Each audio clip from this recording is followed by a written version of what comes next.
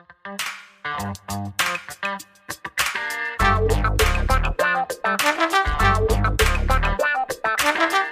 everybody, Montel here, and thanks so much for joining us on this edition of Let's Be Blunt. And our guest today is the CEO and co-founder and publisher of Cannabis Now magazine and Hemp magazine. Cannabis Now magazine launched in 2009 and has quickly become one of the most trusted sources for cannabis information in the world. It's available in several bookstores, dispensaries around the country, and at numerous other newsstands nationwide, the US, Canada, the UK. Eugenio Garcia, thanks so much for being a part of Let's Be Blunt with Montel, sir. Yeah, thanks for having me. Appreciate it.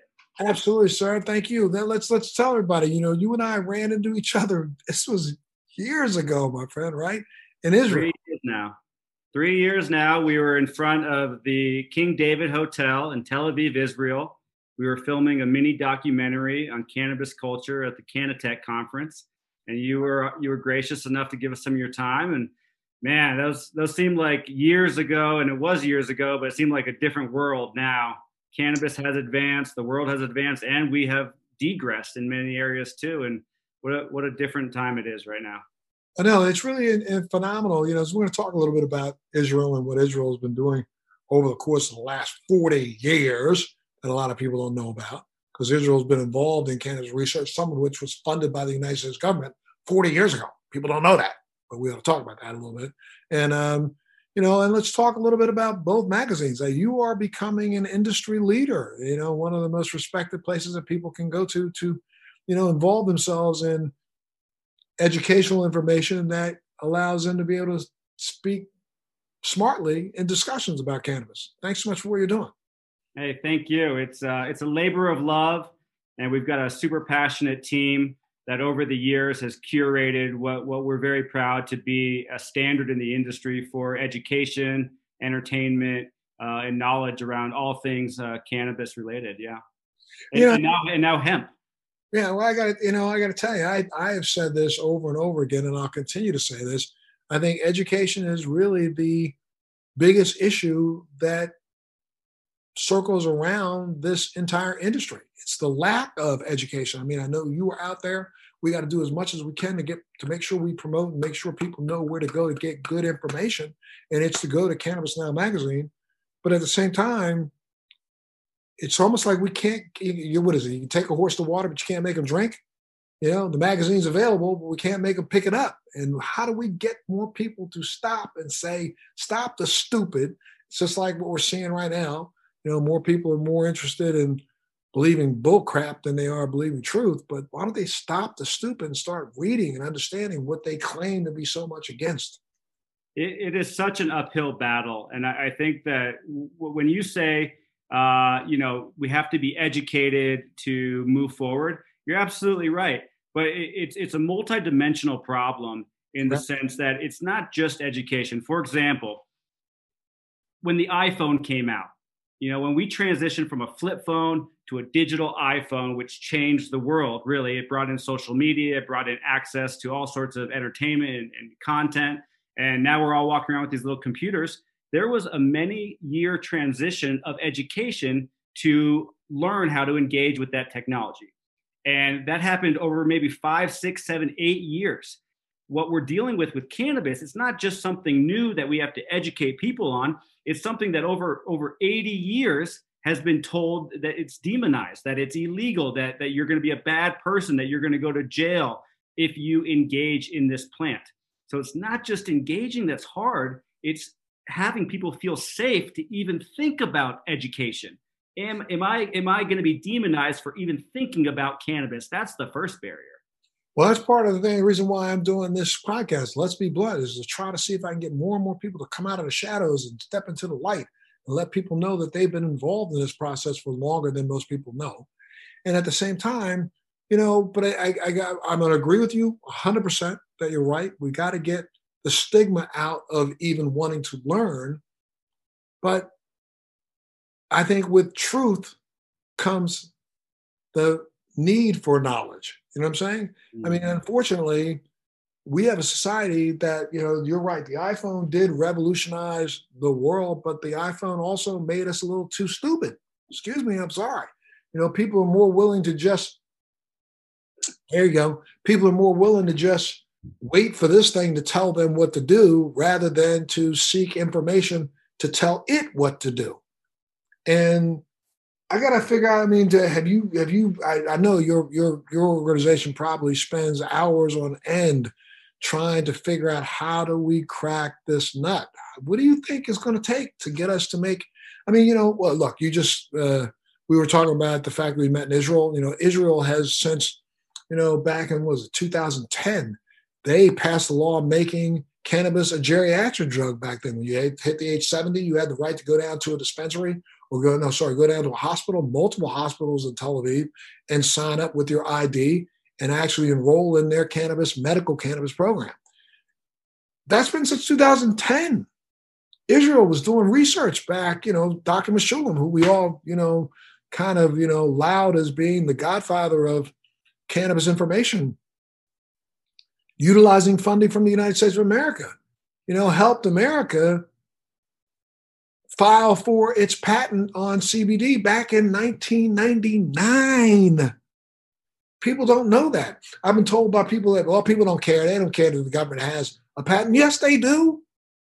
I mean, I think right now when we're looking at the fact that, monkey see is monkey do, I mean, it seems as if most of these people out here are just acting like, monkey see, monkey do.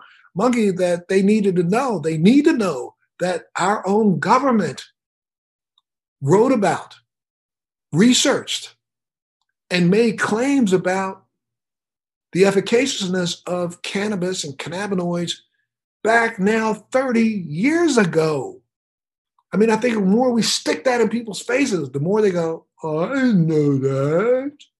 Let me see, maybe I need to learn something else. I don't know. What do you think we need to do, man, to beat people upside the head unless we take a stick?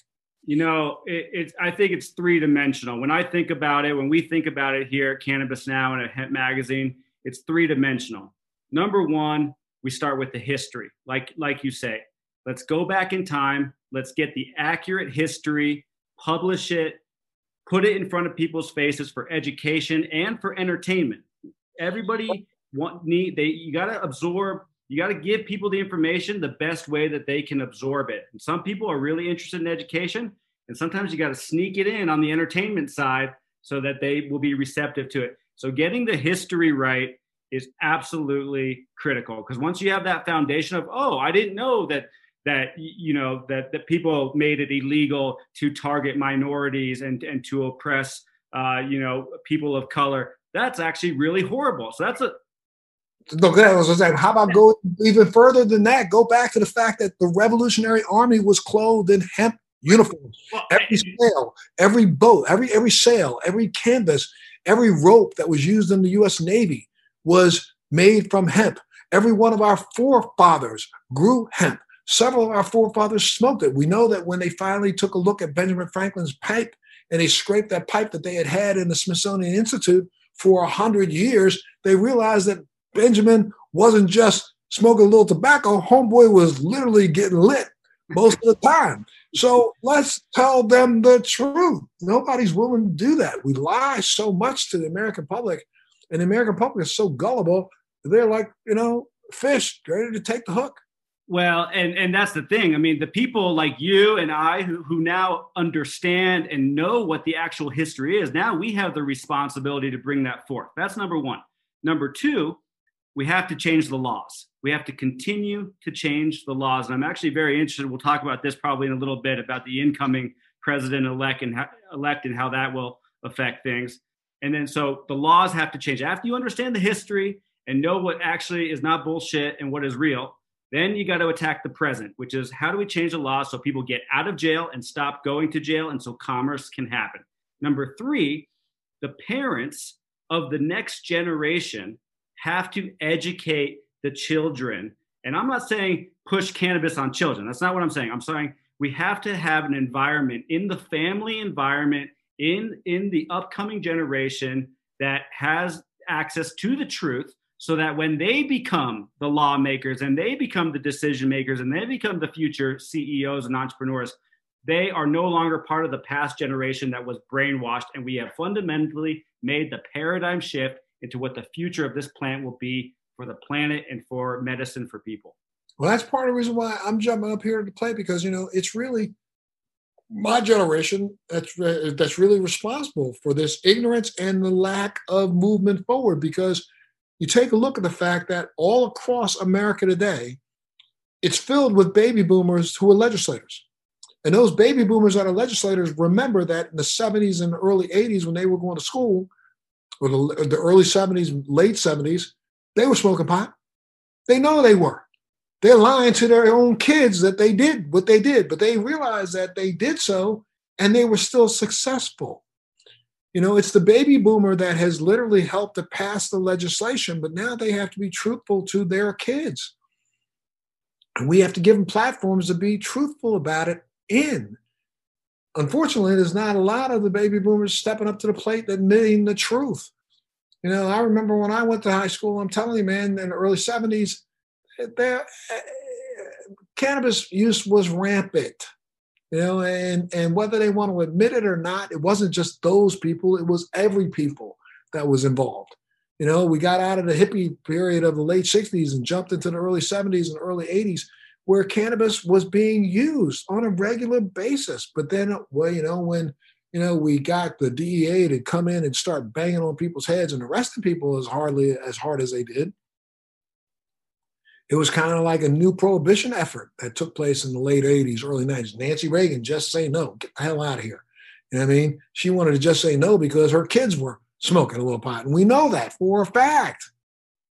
So I think, you're right, man. We got to get more truth. We have to change laws, and we have to have more people be willing to step up to the plate and tell the truths about themselves. Absolutely. And I think a slight difference in where we can start to penetrate that message from your generation, the baby boomers, to now the Gen Xers and the future generations is two ingredients that weren't part of the past. And you can correct me if I'm wrong because you lived it.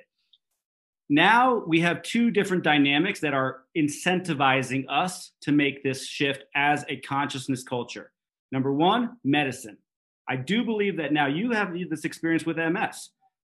20 years ago, I would say that there's a fundamentally different amount of people today who are using cannabinoids and cannabis for medicinal purposes than they were 30 years ago. Maybe they were inadvertently, but now there's a culture of I'm in pain. I don't want opioids. What's my alternative? And that's a completely different thing going on. And then number two is industry, biotech for hemp farming for the planet, and money that you can make off taxes that can then go back into the community.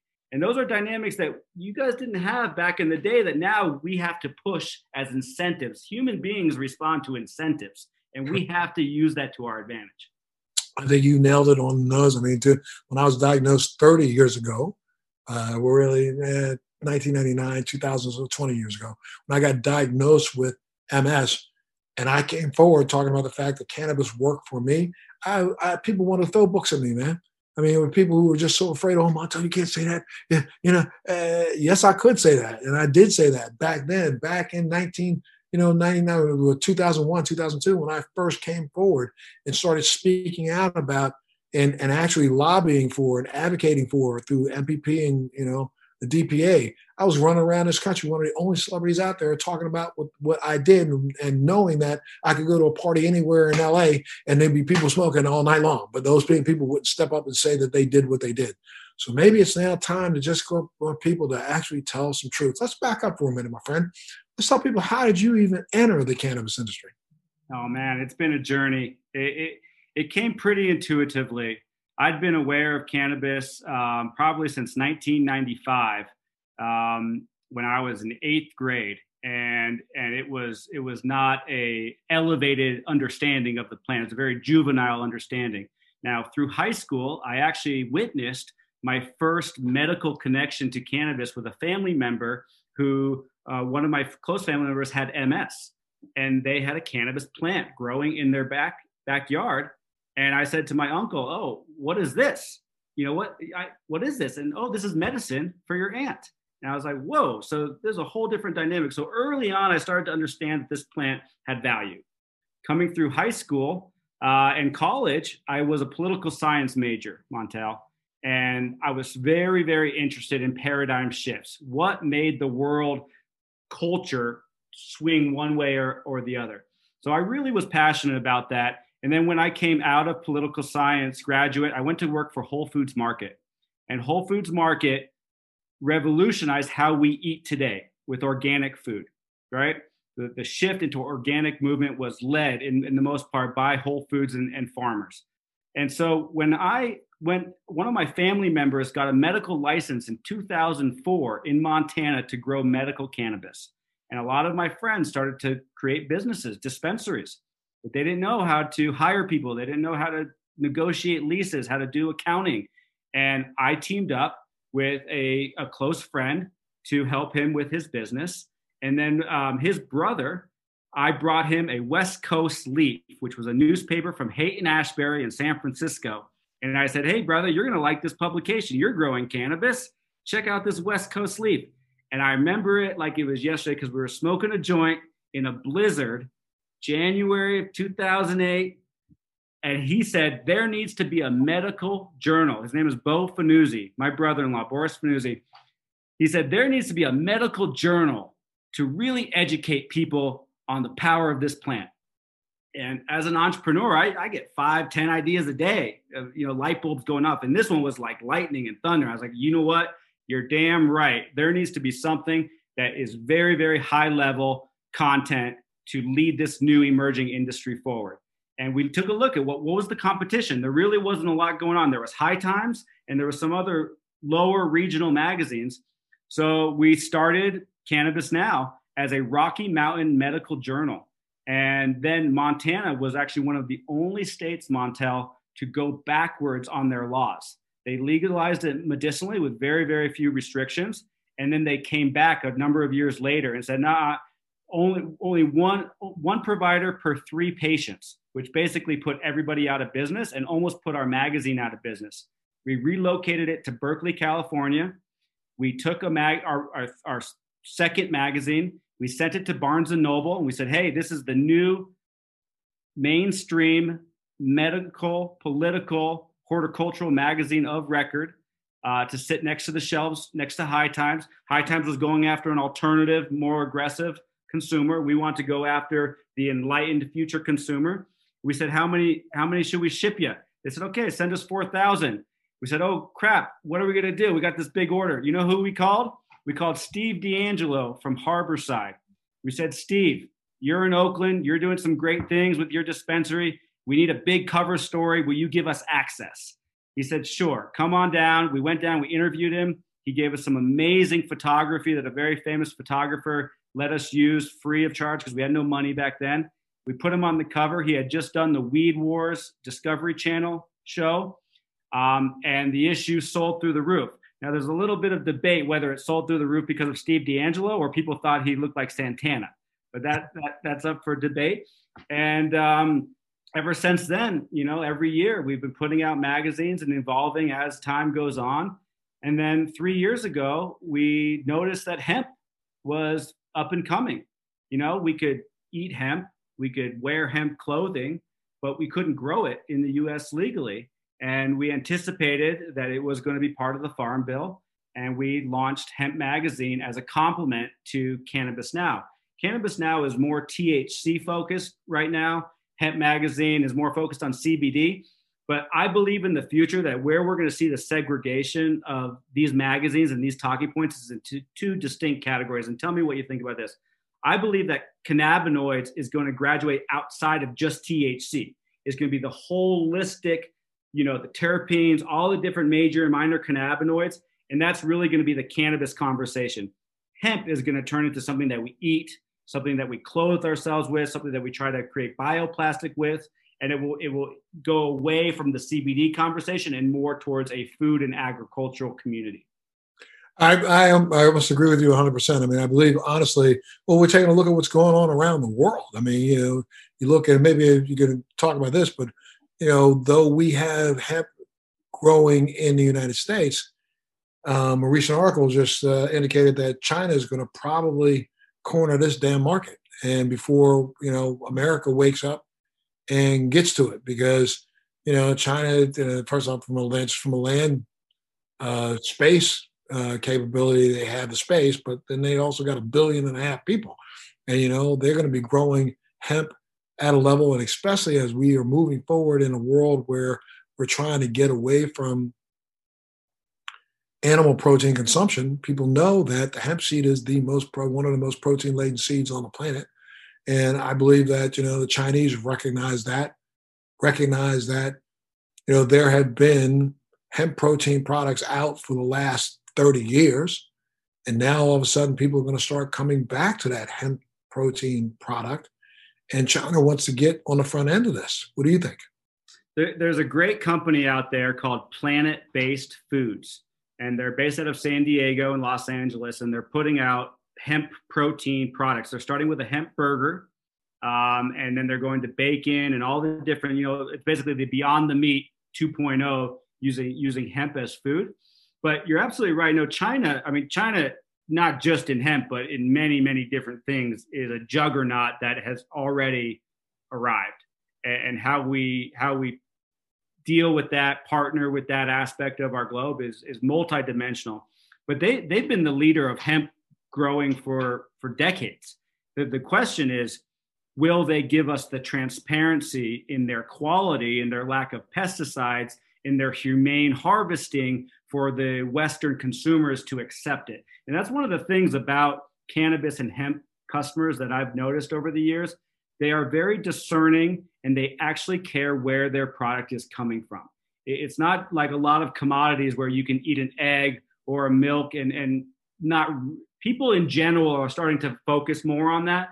But very, very specifically for the cannabis and hemp consumer, if they don't know what farm it was coming out of, where the testing, where the lab results were, what the CEO's community involvement is, their diversity of their company, it's a big problem for the conscious consumer. And so China can produce all the hemp they want in the world, but if there's no transparency on the quality, I think they're going to run up some serious competition.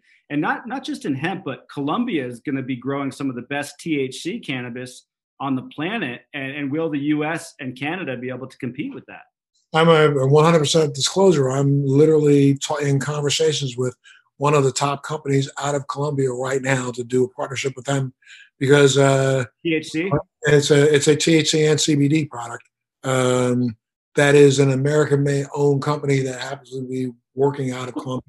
And Colombia right now is signed agreements with everyone from Israel to Australia to New Zealand to Germany and Spain, and are in the process of developing out products that they can actually export around the world, especially large volumes of CBD. And hopefully we'll be in a position to make some announcements relatively soon about that relationship. And I'm looking forward to it. It wasn't that I wanted to jump outside of the United States, but since we're putting up so many roadblocks here in the United States, why not go someplace where, again, we have 430 million people. 330 million people. The world has close to 7 billion people. And as the world starts to recognize the efficaciousness of cannabinoids, terpenes, flavonoids, all those other things that we don't recognize the virtue or value of here in this country, I think that to be on the cutting edge of international development and sales would be a really smart move. Absolutely. And I'm all about sovereignty and borders and security. And I'm proud to be an American, but I'm also proud to be a citizen of the world. And we are all humans. And if we can find a way to holistically, as a community of human beings, have a better collective life, that's the most important mission. And Colombia is an interesting story, Montel, because you ask any 100 people about Colombia, and immediately it's cocaine and cannabis illegal, and Pablo Escobar kind of thought process, which goes back to our earlier conversation about history. So once we get past that, we can see Colombia as being a legitimate producer globally. But then there's also the interesting debate about indoor versus outdoor growing. And the environmental impacts of indoor cultivation, the quality of outdoor.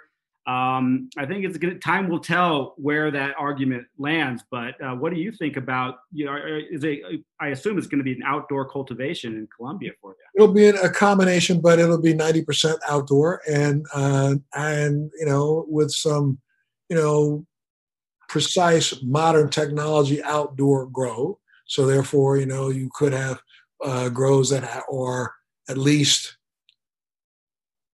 surrounded in ways so that you can lessen the environmental flow of the toxins and things that go across. But, I think that, we're going to have to get back to a spot where, we use non-chemical grow and we're not using a lot of pesticides. But I think that, when you can get to a spot where you can do the volume of grow, that's part of the problem here in the United States. I think, we have a volume issue. We're trying to isolate this down to a couple thousand, 2,000-3,000 acres here and there, 5,000 acres here and there, where in places like Colombia, you can have million-acre grow. So then when you have million acres that are dedicated to growing hemp and cannabis, you can actually experiment and make sure that you grow large volumes of different genomes and phenotypes that can then be extracted and purified down to a level that component parts become commodities. You know what I mean? So if I'm growing 200,000 acres of CBD, 100,000 acres of CBG, 100,000 acres of CBN, 100,000 acres of terpene-laden plants, it's hard to compete with that, especially when you start looking at the volume that you be able to provide as a commodity to the world. So we'll have to see. But I think that America may blink and not be able to catch up quick enough. So look, my friend, I thank you so much for being a part of Let's Be Blunt with Montel today. And I'm talking to Eugenio Garcia, who is the publisher and founder of Cannabis Now magazine and Hemp magazine. Got plenty of more questions for you, sir, but I got to pay a couple bills before I get to them. Let me pay a couple bills and come back and let's continue the conversation, okay? You got it. All right, my friend. Take a little break here, but you've been listening to Let's Be Blunt with Montel. Don't go away. We'll be back right after this. Well, hey, thanks so much for tuning in to Let's Be Blunt with Montel today. And our guest is Mr. Eugenio Garcia, who is the founder and publisher of Cannabis Now magazine and Hemp magazine. Cannabis Now was launched back in 2009 and has quickly become one of the most trusted sources of cannabis information in the cannabis discussions in the world. It's available at several bookstores and dispensaries around the country, and numerous other newsstands nationwide in the U.S. and Canada, the U.K. Eugenio, thank you so much for being a part of the discussion today on Let's Be Blunt. Yeah, you got it. Absolutely. And so before the break, we were talking about, international implications, but let's get back to U.S. implications. I mean, when you first started this magazine, you had to have been faced with a lot of pushback, or were you? We didn't get a lot of pushback in the sense of, oh, we don't want another cannabis publication or media company. It was more of, we were very, very early, seriously early, like 8 years early. And basically on the shelf, there was Skunk Magazine, Weed World, and High Times. Skunk and Weed World were internationally based and more focused on genetics and cultivation. High Times, there hadn't been a new cannabis nationally distributed magazine since the 70s. And so there wasn't a market. That was the biggest challenge, is there was no advertisers and there was no distribution. We were the first publication that was cannabis focused to be allowed on the iTunes platform to be read digitally. We had to change their family-friendly policy and submit our magazine multiple times to be reviewed to get the check, yes, you are not a threat to society, we will publish your magazine. We had to petition the airports. We are the only nationally distributed cannabis magazine that you can find in the airports. And before COVID, that was a highly trafficked market for publications. So we had to petition Hudson News multiple times to say, please accept our magazine so that people can access this. And it can be right next to the Vogues, to the Sports Illustrated, to the Vanity Fairs. And it's not, if a child picks it up randomly, it's not like it needs to be up in the corner next to the smut magazines.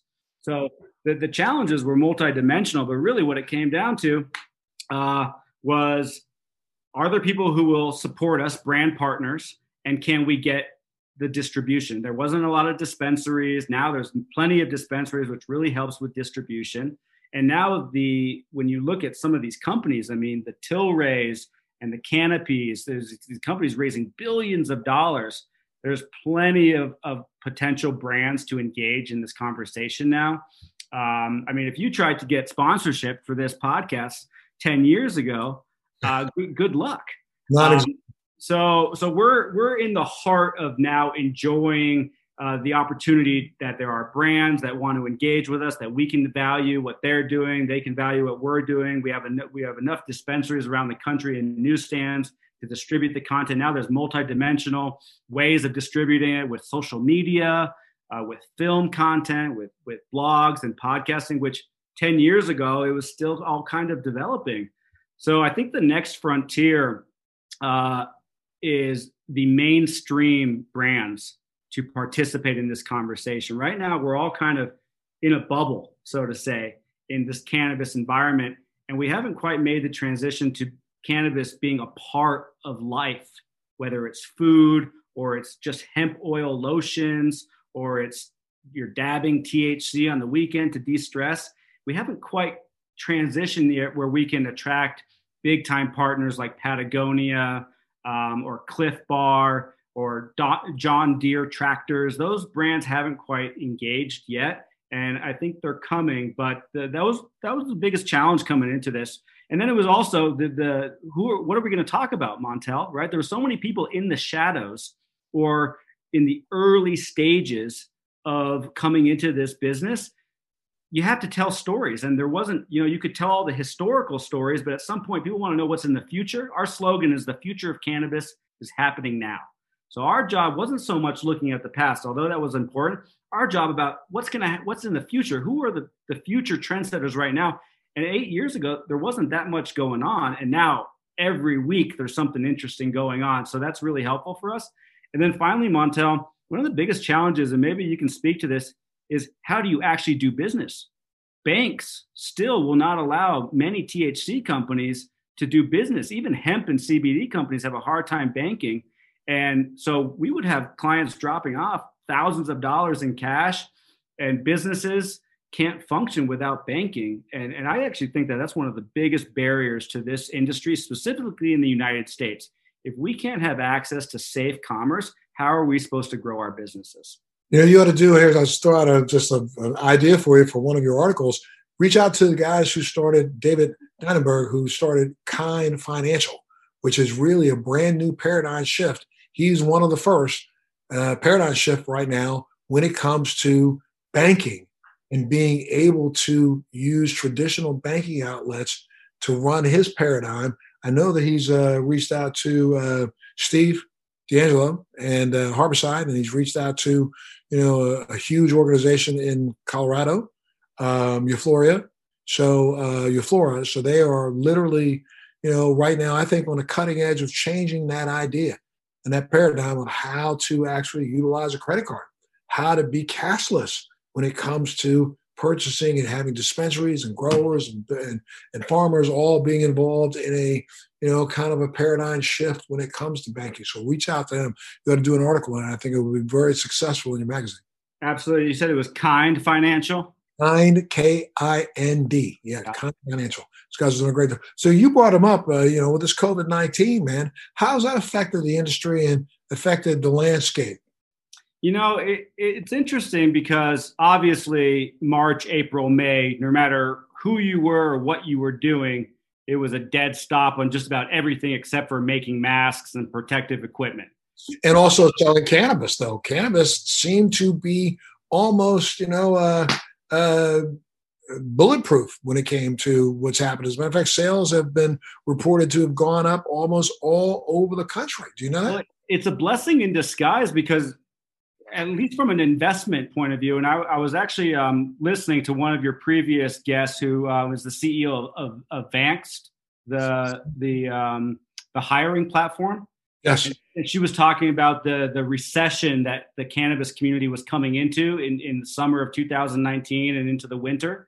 Yep. And as a silver lining, COVID happening and people flocking towards health and wellness and anti-stress, which cannabis attacks both. I think that it actually showed the strength of cannabis at a time where cannabis really needed a boost up. It was on its way into a slight downturn as far as a lot of people had invested a lot of money. They weren't seeing money coming back. The laws weren't changing as fast as they had hoped for. But then COVID happened, and guess what? People were still spending money on cannabis and CBD. And so it became a little bit of a safe haven for investment, which in turn helped the industry out. From our business perspective, it was very traumatic. I mean, for 3 or 4 months, there was no marketing being spent. There was no discussions on branding. People were just like, are we going to be alive in 3 months?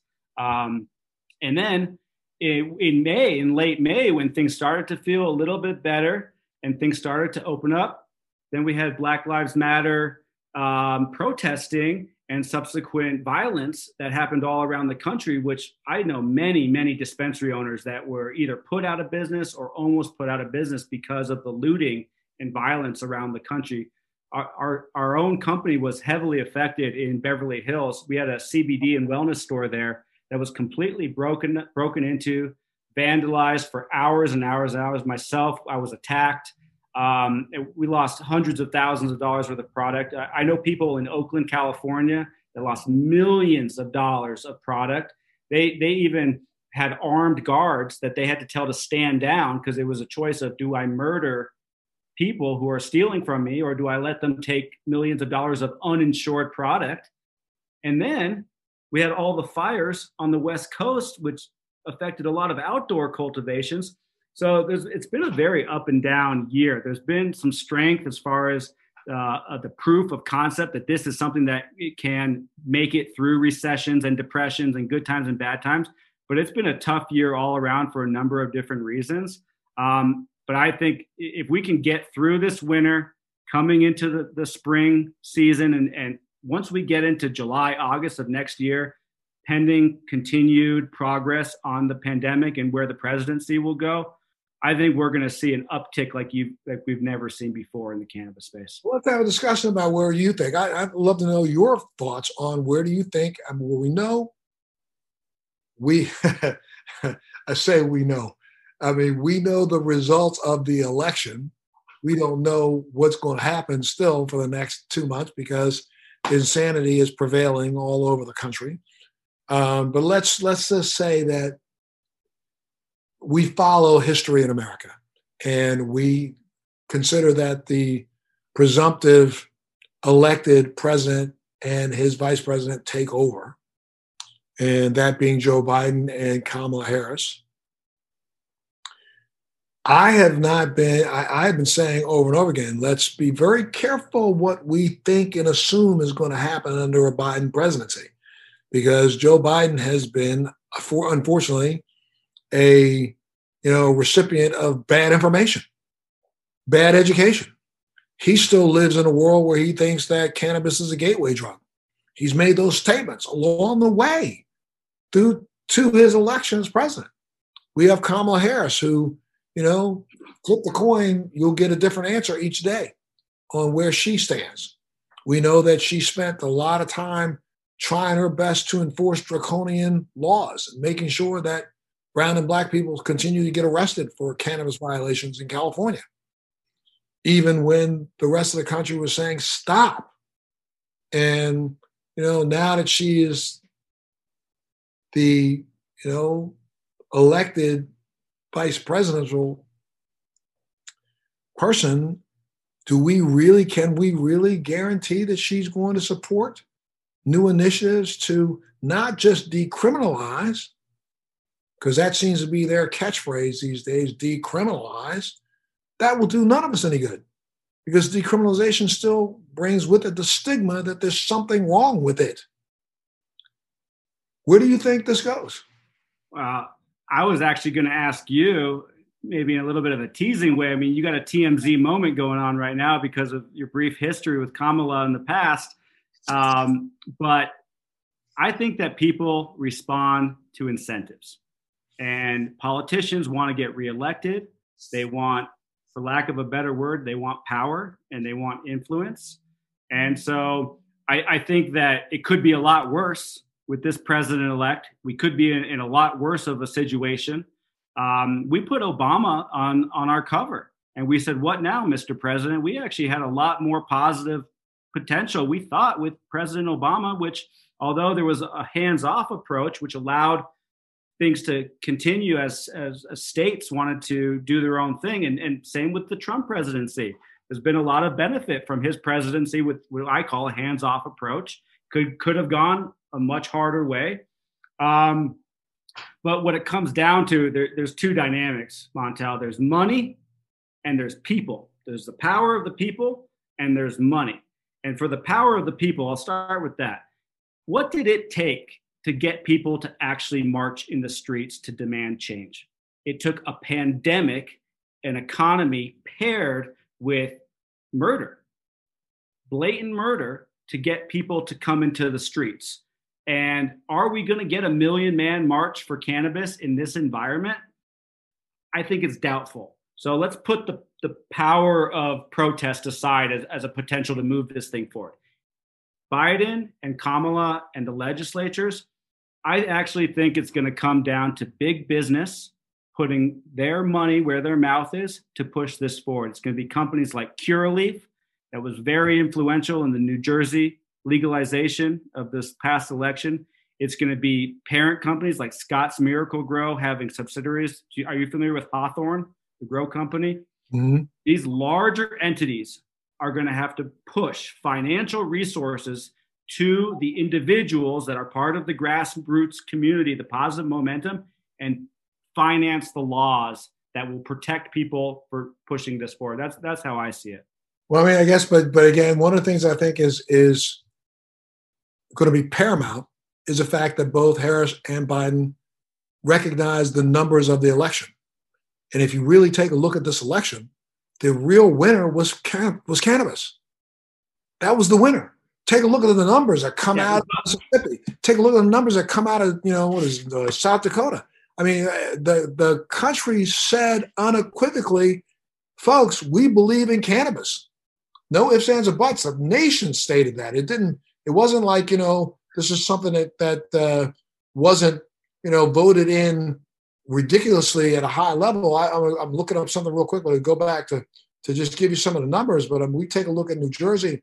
Here we go. Let's take a look at the medical marijuana won in Mississippi by 70% of the vote. 70, higher than either Biden or Trump. One in South Dakota by 70% of the vote. Medical marijuana was 54% for recreation as well. 66% of the vote in New Jersey was for cannabis recreational use. 60% in Arizona, 56% in Montana. I mean, the people spoke. Cannabis won. You're absolutely right. And find me a topic where there's more people who are together in one voice than anything on this planet right now. I mean, there's so many different things that people are divided on, whether it's gun rights or it's border control or it's taxes. If you're Republican or you're Democrat or you're in the middle or you're off into outer space, guess what? You're probably going to be okay with cannabis or very, very pro cannabis. And have we ever seen anything like that? I don't think so. But here's the thing. There's only so many voter initiatives that states allow for people to grassroots put things on the ballot to push through. There's only so many states that allow that. And we've almost maxed that out. And the states that don't have voter initiatives, where you have to go through the process either federally or from the state legislature level, that's up to the people that are elected in office. And so people are now going to have to be paying more attention to where is the stance of the candidate on cannabis, and are we going to support another term for them in the midterms? Are we going to vote them into office? Because I feel like we're at almost the end of the voter initiatives, which has been the big driving force around legalization around the U.S. And now we have to have a federal answer to banking and to federal crimes. Well, I think there's no better time than now, though. I got to tell you, when you look at the nation and look at this is where when you're talking about those big companies that need to get behind things. I mean, get behind me, get behind you, get behind us who are sending out the messages to the people. So we're trying to educate, trying to get them up current, make them understand that their voice needs to be listened to, needs to be heard.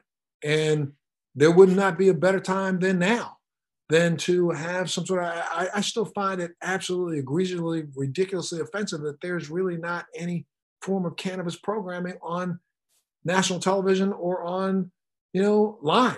Well, And well, people can access. have you heard of the Jim Belushi show that came out? Jim was on my podcast. Okay, so here's the challenge.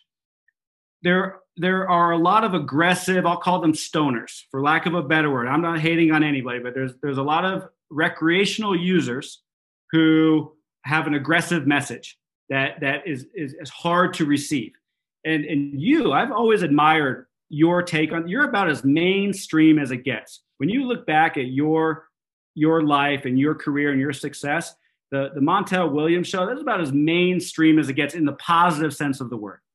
And you've been pro cannabis forever, and you haven't been ashamed of it.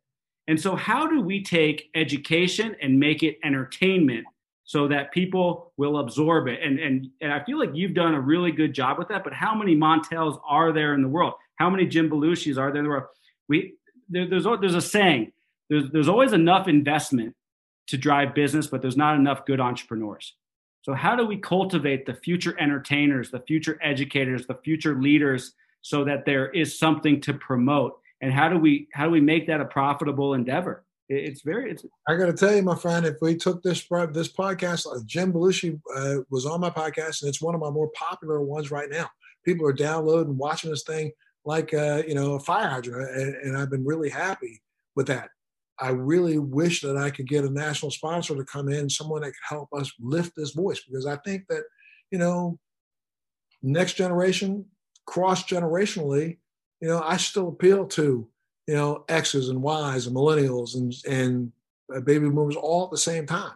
That's the reason why they're tuning in. So I really want to try to see if I can get this voice amplified as big as I can so I can help lead the conversation the way it should be led. Absolutely. And here's an example of, Go ahead. Here's an example of where I think we need to push through the next level. For example, Joe Rogan, most popular podcast on earth, tens of millions of audience, very, very, very pro cannabis. He's got one or two CBD advertisers that promote. He just got a big Spotify deal. He just had Dave Chappelle on his podcast this last week. He moved to Austin, Texas. He says that he's smoking cannabis. But is he going to have Tommy Chong or Montel Williams or Wiz Khalifa on his show and just focus on cannabis? I don't believe so. And it takes people of power to focus on that message to push it through the door. And we need some people who really either have the political power or the star power to wake up and see that this is the time to make it happen. And how is it going to benefit everybody and not just benefit themselves? Well, I just had Tommy on also. Tommy was a guest on my show here recently, and I'm going after Wiz, see if I can get him on. Wiz made a statement, I think, on his own outlet that if there was anybody in the world he wanted to smoke with, it was me. So, I'd love to have him on. And I'm going to continue to see if I can get the message out, see what I have to do to get people to understand that it's okay to have this conversation. I mean, that at a time when we can't talk about anything else, this is probably one of the only things that brings people together on. So I'm going to keep doing what I do, and I hope you keep doing what you're doing, my friend. Thank you so much for all the work that you're doing. With Cannabis Now magazine and Hemp magazine, we'll do as much as we can to help promote you. And you're right. Over the next 4 or 5 months, I think is a critical time, a really, really, really critical time. So we need to do as much as we can collectively to get the word out. So thank you so much, sir, for being a part of the show today. I can't say thank you enough. I had 20 more questions to ask you, and we're out of time. But I would like to say that you have a home here anytime you want, okay? Thank you very much. And if we can help you in any way, please reach out. I'm so happy to see you healthy and looking great, and may it continue. Absolutely. Same thing to you. Stay safe out there. Be careful. As much as, we think that we hear all this good news about vaccines that are coming down the pike, we still hear the same stupid ass news out there about those that are so ignorant that they won't even put on a mask. And I'm sorry, but I got to say it, man. I mean, it's like, if there's one thing that I think all science has proven is it not only helps you individually, it helps you from spreading it to someone else. but we still can't seem to break through and get people to say, it's not affecting your civil rights. It's not affecting your individual liberty. You're helping to keep people safe, and you could help bring this thing to an end. So thanks for all the work you do. Let me know if there's anything I can do for you. I'd love to have you back. And if there's anybody you want to send my way, make sure you send them my way, because I'm going to keep making sure that I'm the biggest trumpet out there that I can be and get the word out, okay? Right on, brother. Thank you. All right, so you have a great day. Stay safe. Keep your family safe. And keep loving Montana. You're going to have some good snow out there soon. So, dude, enjoy it. You got it. I envy you. All right, my friend. Thank you all also for tuning in to this edition of Let's Be Blunt with Montel. Thanks for joining me on Let's Be Blunt with Montel. Please make sure you're subscribed and hit the bell to be notified when new episodes post each week. We'd love to hear your feedback also, so please send us your comments.